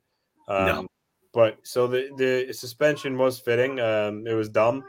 I'm sure he'll learn from it. Dylan Larkin's not a dirty player at all. It's the first time he ever had any other type of disciplinary actions held against him. I think he'll learn from it. Yeah, I don't like seeing that. I get that officiating needs to be better. I've been talking about cracking down on hits like that for years. Get it out of the game. I know. I don't know if you remember this. I'm pretty sure a lot of Ranger fans will. But during the 12-13 season, when I believe it was Patrick Coletta hit Brad Richards into the boards from behind and he was down, and it looked like a lot of us thought that he was going to be paralyzed from the neck down because he had a stinger and he couldn't move at all for like a good 5 minutes. He ended up, leaving the game, and he was all right in the end. But, I mean, that was really, when you think about it and you look back on it, that was probably the moment where you realize that Richards was in the twilight of his career. It was that moment. But we got a couple more topics left here. First one being Drew Doughty is right about Kirill Kaprizov. And to put this in, or to give the context, I should say, is that Drew Doughty went off and said that Kirill Kaprizov is overpaid for 50 games worth of hockey and that he shouldn't have gotten the deal that he got. So, Anthony, I'll let you start off with this one. Shot. Kirill Kaprizov is I think is already an elite player.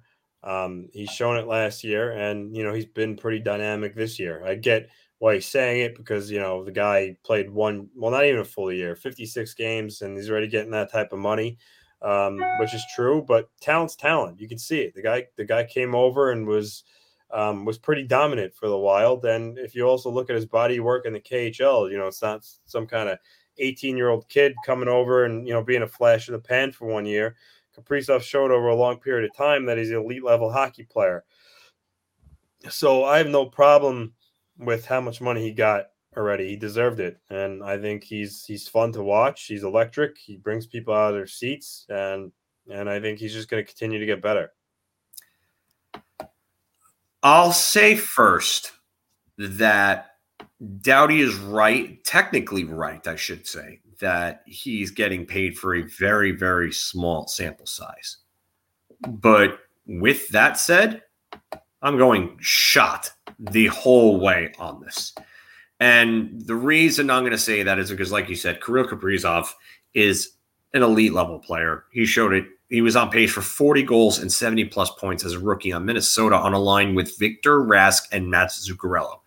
He's not playing with elite level players, but he's getting a lot from those guys. And those guys are getting the best, the very best out of Kaprizov. And I'm telling you right now, if Kaprizov was playing on any other team with top-end talent, like let's just say he took Mikko Rantanen's place in Colorado and was playing with Nathan McKinnon, he probably would have been on pace for close to 100 points last year. He's probably a top 10 scorer in the league on a line like that. Or if he replaced David Pastrnak on the perfection line. Could you imagine how that line would look with Kaprizov on it? What if he played on the other side of Artemi Panarin in New York? Or here's a crazy idea. What if you put two of the better skaters in the league and Matt Barzal and Kirill Kaprizov together? Does Matt Barzal get back to an 80 to 90 point player in that range? I would think so. I mean, I'm just saying, this guy's incredibly talented. And Drew Doughty, of all people, meet kettle, because you're one of the most overpaid players in the entire league, and you probably shouldn't be talking about a player that came in and won the Calder like that. So, Doughty, again, Joe's point is excellent. Yeah, he got overpaid on past performance, and Kirill is getting paid on what he should be being paid worth going forward. And apparently Gun-Toting Granny likes the idea of Kirill with Barzal. Unfortunately, you guys probably aren't going to get to see that, and I don't think Kirill's going anywhere. And rightfully so. I think Minnesota finally needs a superstar that they haven't had since Marian Gaborik. So we're going to do one more topic here in Bar Talk, and one of our more controversial ones. Look who's back in the news. Evander Kane will not play a game this season and is done in San Jose. Anthony, fire away. I mean, I definitely think he's done in San Jose. A lot of his teammates expressed, and Hertl was one of them. He went about the comments that, if he was back, that he didn't want to be there. And other players have commented on it as well. So I don't see how you could bring him back into that locker room. Because it's not like he did something that was like I'm trying to come up with an example, but I guess the thing is, like, the thing he got suspended for was the fake vaccination card, and last season you have all these players, adhering to all these COVID rules and being so diligent, not going out on the road, staying in your hotel, and maybe before you were vaccinated or even after. But the fact that Evander Kane has a fake vax card and presumably was going around and using it to do functions that he wouldn't normally been if he wasn't, that's kind of almost like a betrayal to your teammates in a way. when they're all doing something and you have one guy doing that. So I get why they'd be so upset about him and then just overall being a distraction. So I don't see how they could bring him back in that locker room. But as others had said, I don't know how you trade him too at that point. I mean, I'm sure other teams, players probably feel the same way. So it'll be interesting to see what the Sharks' options are when, his 21 games is served and up. So it's around to being done in San Jose, but I'm not so sure on playing a game this season because there might be a team that, will take him because he did have a really good year last year. Okay. It's called spade a spade. So we'll go beer. I guess we'll go beer. But yeah, I think it'll be tough to trade him, but I think there will be a team out there that will take a chance. I am going to go back to buying rounds because I just feel so generous today. I really like. Why not? It's a Wednesday. We're doing the best thing. And Anthony, you have Mark's headshot. Yeah, I don't know why I have Mark's headshot. That's ridiculous. Oh God, that's great. Yeah, and Steven actually brings up a good point here. Arizona or Chicago will 100% take a chance on Evander Kane. Chicago, with everything that's gone on with them, I really wouldn't put it past them. Arizona, I don't know if they would. Rick, good point. You got to wonder how many more players are out there that have the fake Vax cards. So, and yeah, we saw, Tyler Bertuzzi score 4 goals in an opener. Not being vaccinated, but at least Tyler, yeah, Mark doesn't want to sabotage the show, but at least Tyler Bertuzzi, he didn't lie about it. And I was talking about this on Twitter with people. Why is Vitaly Kravtsov going to trust Chris Drury or Gerard Gallant at this point to do the right thing? And that's why it's going to be really hard to get him back over, because when you do the same thing to somebody twice, fool me once, shame on you. Fool me twice, shame on me. If Evander Kane is capable of doing this, doesn't it make you wonder about how oh God, Stephen, I've seen this joke like 15 million times already. Jeez. But you know what? I gotta say that there's no trust factor with the teammates anymore. Like if I'm a teammate, you referenced Hurdle's comments. If I'm a teammate and I know that somebody did that, how can I trust them? Not even just as a teammate, but in walks of life. Like, I don't want to be in a locker room with somebody like that anymore. And Hurdle's right for saying what he said. Yeah. So I just, you know what? Evander Kane is just somebody who just does not know when to quit when it comes to doing dumb things.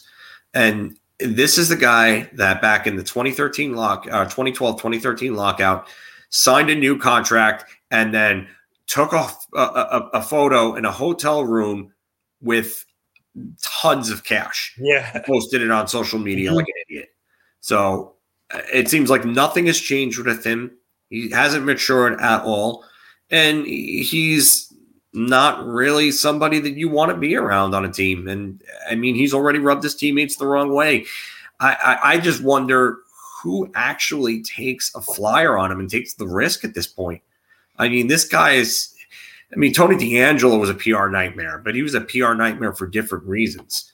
Evander Kane is a PR nightmare also because he's a health risk on top of being apparently a bad locker room presence. So I really have to wonder who ends up taking a chance on him. But that is it for Bar Talk. So if you agree with us about Evander Kane, or whether you think Drew Doughty should probably stop talking about other players when he's the definition of overpaid, do you think Dylan Larkin and Gabriel Landeskog should have been suspended, or should they have been suspended even longer?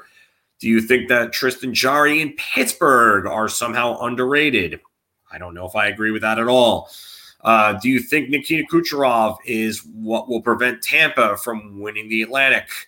Does Carter Hart rebound and actually help Philly, or does Philly continue their quest for their first developed goaltender since Ron Hextall? Is Montreal in trouble? Is Jack Hughes going to come back from his injury and have himself a big year? Is Zdeno Chara cooked? And is Adam Fox going to take a little bit of a discount, or is he going to get about $9 million in this contract? Will still be a bargain compared to Charlie McAvoy's based on production. Definitely like, share, and subscribe. Put it down in the comments below. Let us know what you think, and keep tuning in. And Anthony, I don't know if you want to go over trade rumors, if there's anything to really talk about. I don't know of anything right off the top of my head. There's not really any updates on like the Dylan Strome fronts. Jack Eichel, I mean, we could talk about that and how Buffalo doesn't want to retain salary, but they will take back contracts. I don't know what other trade rumors are out there really, though, at this point. Right? Nothing really. No. Nothing really. So we don't really have any editorials. There's no honest press conferences today. So, guys, Q&A time. Let us know what you were thinking about everything. You can comment on me being an amateur at this. You can say that I have better lighting at the different location that I'm at today. I see that. You are in a different location. Yes, I am. I am pet sitting for family. So I'm in a different location where the lighting is a lot better. Obviously, it looks a lot better too. And it's almost like a gray screen, if you will, instead of a green screen, a gray screen. So, but I mean, talk about like you want like players that I think are very early or playing well. I like Jonathan Dahlen on San Jose. I thought he's been pretty good for the Sharks. What about William Eklund? Yeah, Willie Eklund. Looks good too. Just like Cole Sillinger, another current first round pick from this year's draft, playing. And I give credit. Talk about the Buffalo Sabres being 3-0. I mean, it's not going to last. It's not going to last. But the 3-0. They capitalized on a weak Montreal team at the moment. They beat them. They beat Vancouver, who have weapons to hurt you. And then they beat a dreadful team in Arizona. I think one of the teams will be worse than them, but three wins is 3 wins. So I think it's pretty funny how they started off hot. Yeah, I don't understand Buffalo. I really don't. Montreal, and that's another thing. Montreal, to me, it's concerning because one of those losses was to Buffalo. And I get you could say they're 3-0 and they're playing well, but you cannot lose the way that they lost to Buffalo. That's to me, that's kind of unacceptable. So I would, if anything, I would say that Montreal's losses are concerning, not just because of the numbers, but the way they've lost them. Yeah. And the Sabres, Steven made a post here. Imagine how good the Sabres will be once Eichel is back. I don't see that happening. I know you're probably being very sarcastic there. No, I am actually not in a safe house or in witness protection. If I was in a safe house for some sort, it's probably because I speared a guy with a trident and I need to lay low. No Big Lou. But Moritz Seider is winning the Calder. It's possible. There's no real Calder like runaway yet. I haven't. It's so early. I mean, it's so early. I like how Jamie Drysdale looked in Anaheim. Yes, he's been pretty good. We just mentioned Jonathan Dahlen has looked good. Mason McTavish. Mason McTavish also in Anaheim. Trevor Zegras also in Anaheim. Trevor Zegras looks very good too. Cole Caulfield's Montreal, the whole team struggled, but you got to count him in it. Yeah. There's a lot of different choices out there for Rookie of the Year. But that's to bring that to Detroit. Detroit's actually been a pretty formidable team so far this year. They haven't, they had that game against the Lightning where they ended up losing 7-6. It was a barn burner, but for a while they were beating Tampa Bay like 4-1. They stormed back. Yeah, they really were putting a hurt on them. Yep, Detroit hasn't been that bad. And the San Jose's, that's another team that we thought were going to be pretty bad. They started off, I think they're 2-0, I believe, right now. So it's all still so very, very early for it to mean anything. But it's interesting how to see some of these teams have started. Yeah, I mean, Buffalo's obviously the biggest surprise, but Detroit, I really thought Detroit was going to pull that out. I mean, Anaheim, they went ahead in that game against Edmonton last night. They were ahead, or for a while they were ahead, and then all of a sudden they lost that game, and Connor McDavid just was like, "Okay, I'm done playing around. I'm Connor McDavid. You're gonna deal with me because that's just what I do." But let's talk about Connor McDavid and Leon Draisaitl. They both had 8 points in 3 games. McDavid has just been unbelievable again. He's picked up right where he's left off. I mean, he's picked up right where he left off. That's more than averaging 2 points per game. That's like 2.5 points per game. Yeah. I mean, he's all right. So 8 points in 3 games. We're just going to do a little math here. 8 divided into 2.66 points per game. Over 82, that's 218 points. And obviously, that's not going to happen. Yeah. That's not going to stay. But realistically, if he continues at this pace or somewhere close to it, let's say into like November, December, do we start looking at the first 150-point season in 25 years? I would say so. And you got to also throw Draisaitl into that. He's capable of producing at a really, really high clip too, and he's got 8 points in 3 games too. So, I think those two are going to be the class of the league again, which is not really a surprise. And we'll give some love to Anze Kopitar in LA. He's got 8 points too. So far this year. He had a 4-point game the other night, and he had it against Vegas of all teams, which was really shocking. LA looked really good against Vegas. Not only that, but you got 2 Selke caliber centers down the middle in Kopitar and Danault. Yeah. And Doughty's still a good defenseman, although he's terribly overpaid. Yeah. But I can't even begin to talk about the improvements that LA looks like that they've made. And I've actually forgot to hide this banner. Sorry about that. But Alex Ovechkin, 4 goals already. Climbing the mountain. Yeah. The historical mountain. You know what? It's crazy to think about because it's now all of a sudden you're looking at him passing guys like Marcel Dion. He's coming up on Brett Hull. Yep. I mean, he might be, by the end of the season, he might be in sole possession of 4th all time in goal scoring. Probably will be. He's not off the top of my head. I would think he's probably only 12 goals or so behind Hull, something like that. Hull was 741? Yeah, I thought it was 7. He was around 740 something, and Ovechkin entered the season, I think, at 731. Yeah, Alex Ovechkin is at 734 right now. Brett Hull is 741, so he's only 7 behind. 7, yeah. So he's he'll probably pass Hull in the next 2 weeks. Yeah, he'll. I mean, he's going to. The third all time is Yager, and Yager was 766. That's the one where that's what I'm saying. I think by the end of the season, he can be 3rd all time, maybe. The guy's already got 4 goals. I mean,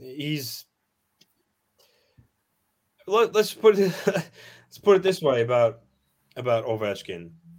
Let's say he scores 50 goals this year, which, by the way, 50 goals at 36 years old would be absurd. It would 50 goals at his age, 36 would be ridiculous.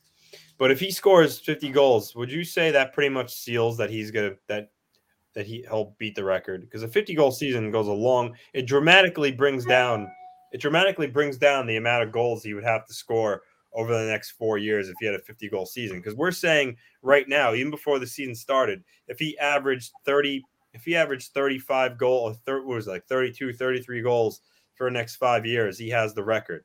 So think about what a 50-goal season this year would do for the average over the rest of the all right to break the record. So let's go back to Ovechkin.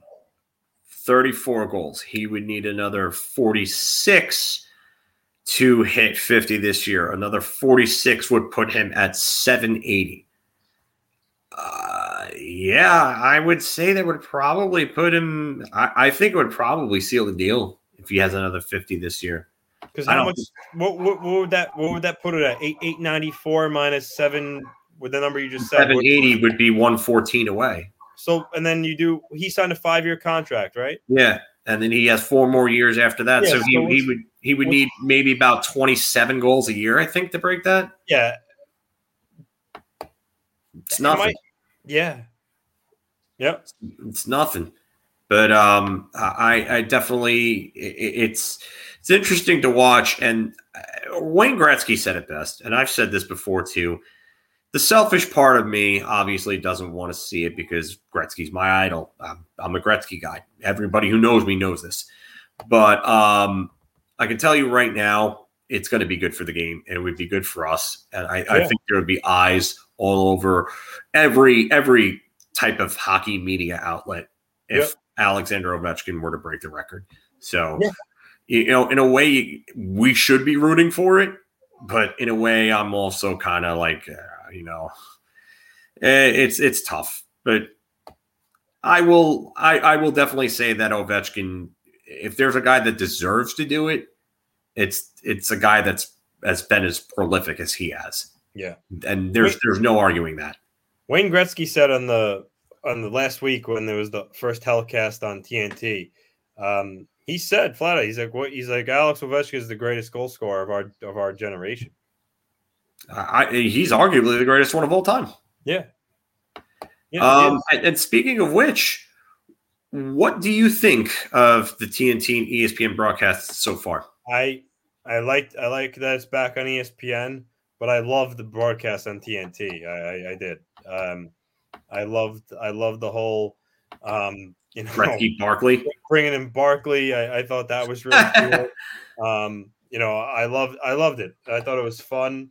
It was different, and I'm really happy for our sport that we have these two networks. I thought it was great. I mean, ESPN, like the one last night, the Islander Blackhawks game. Ferraro and McDonough. I mean, they're not the best broadcasters. I thought, but I like Ray. Sean McDonough, he's not bad. He really isn't bad, but I don't know. It feels like there's something missing with him. I don't know if it's the energy. I don't know what it is, but just am I in the minority here when I say that? About McDonough? Yeah, like is it like doesn't it feel like something's missing? Yeah, I agree. He's not, he's not the best, but clearly when you think of like Kenny Albert, Brendan Burke, I like Eddie Olczyk's not a play-by-play. He's commentary, but he's good. Those are like the A guys, and then you have guys like Ferraro. Actually, Ferraro I like. I think he's pretty good, but I would say McDonough's kind of like the B squad of like the broadcasters. I know John Forsland's the Seattle guy now, but I mean he's a really good broadcaster. But I think overall ESPN and TNT's broadcast teams that they have are pretty good. You can't complain. And no one's saying that he has to be Mike Emmerich. There's no one that is saying that he's not going to be. He's not even going to be Gary Thorne. But it just Sean's right here. He's a little too low key. He's a little too subdued for a sport like hockey, if you ask me. That's why I was hoping that Gary Thorne. Oh, I was also hoping because I love Gary Thorne, but I was really hoping Gary Thorne would come back because I think the energy that you would get from Gary Thorne would really, really help I wonder if it's his age that held him. I mean, I think he's pushing 80, Gary Thorne. I think he's like 77 or something along that, 78. They were in talks with him. So, and another thing I just saw from Guntone Granny, I'm not really a fan of their podcast. I'm not going to name that podcast, but I'm not really a fan of it. But I will say that Bissonnette has been pretty damn good so far. Yeah. And you know what? He brings the comedy element, but when he had to get serious about doing analysis and breakdown, he was good with it. And I didn't expect that. Not that I'm saying that this guy is brainless or anything like that, but I mean, he's known for his comedy on his podcast. Yeah. And I mean, it was funny because they were all joking around about, being, all having money on Bissonnette being the first one to shirk Wayne Gretzky, and it ended up being Anson Carter, which I thought was absolutely hilarious because Anson Carter is just not viewed as that type of guy. Who I love Anson Carter, by the way. I thought that was such a big pickup for TNT because I think he's absolutely tremendous in what he does. But they really did a lot of good. So, yeah. The games, we got 2 games on tonight, both TNT, oddly enough. The Bruins and the Flyers and the Blues and the Knights. Yeah, and those are going to be some pretty good games, I would say. I mean, looking at what we have here, you got 2 teams that are looking to prove themselves in Boston and Philadelphia. Boston needs to get back to the land of the elite. And Philadelphia, I mean, they're trying to prove themselves as a playoff team. Yeah. Their goaltending is going to be goaltending is really going to be the big focus tonight. Is Ullmark going to be what Ullmark has been in the last couple of years or so? Is Carter Hart going to continue to flounder like we talked about before? Is that perfection line going to put a hurting on Carter Hart? I mean, there are a lot of things. And then St. Louis and Vegas. St. Louis 2-0 so far. Vegas, they got shellacked by LA. They did not look good. So, and the schedule is so lopsided. The Rangers played 4 games so far. The Bruins only played 1 game going into tonight. Which is really weird. Yeah, I don't. But at the end of the day, they all play 82, so it catches up. But it's just funny how some teams it's so lopsided. Teams. I mean, I don't want to complain about the scheduling or anything like that, just because I know it can't be easy to do this, especially with 32 teams and a new team coming in and two different teams that had the same building manager or project manager, I should say, building their 2 new buildings. I mean, being on the road for the first month or 2 of the season. So, but how has Boston only played 1 game? Yeah, it doesn't make sense to me. It doesn't make sense either. It really doesn't. No, but I mean, I'm looking forward to it. I mean, I love watching the TNT telecasts, so I can't wait to watch them again tonight. Speaking of which, you want to go until about maybe 6:30, or do you got to get off before that? I think pretty soon I was going to get restless for dinner, so maybe just a couple more minutes. All right, so we'll go to a quarter after. So we'll make another about 7 minutes out of this. Yeah, that's fine.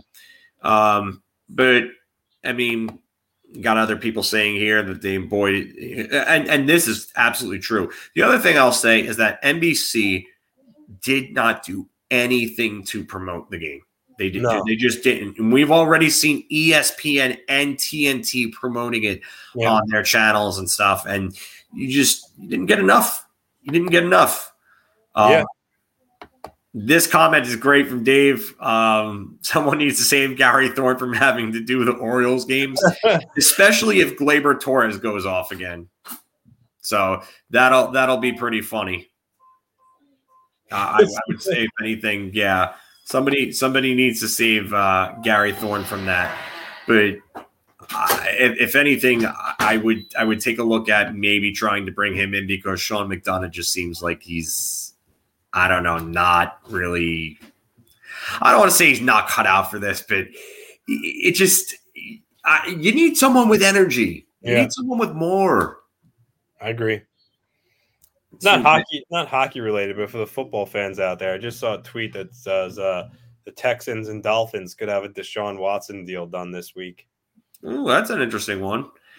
Chris G brings up a good one here. It's too bad I can't watch TNT games. I have Fubo streaming. What's a good alternative to Fubo? Probably Reddit streams on your laptop. You could probably try to look up free streams. If you Google them, Chris, you'll find them. Usually they're pretty reliable. If you have a VPN, that can help too. So Mark brought up, I was trying to find his comment before. Sometimes it's great just to have your guy and make it fun, like Generate. Rick Generate's a gem. He's a legend.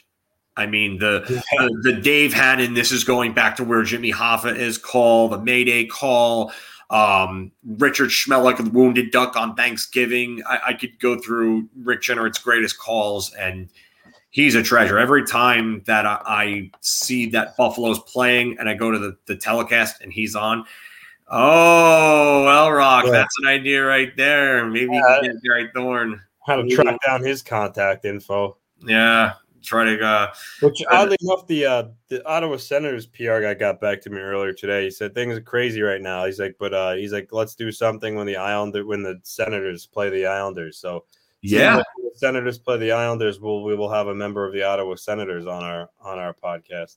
And that would probably be our first active NHL player. So guys, definitely continue to tune into us because I don't know who it's going to be. We have no clue. Anthony will obviously keep all of you updated with more information as the time gets closer. But if we continue to get closer to that date, we'll have an idea of who it's going to be, and that'll be a good interview. So, and I'll keep plugging away in the meantime. Yeah. And we're going to have more guests. We were a little dry this week, but and you kind of just pissed off Mark there before with that Deshaun Watson update. Well, you know what? I mean, the allegations against the guy, we all know what they are. It's terrible, and with that many people, you got to assume it's true. But Deshaun Watson can flat out play football. Yeah, I mean he's good, but he is baggage and a half right now. I don't know if I would really want to be the team that picks him up and takes on the flight risk. This is another one from Anthony for you, Chris G. Sling TV is $35 on its orange package. The TNT, TBS, ABC, ESPN Plus is separate at $70 a year.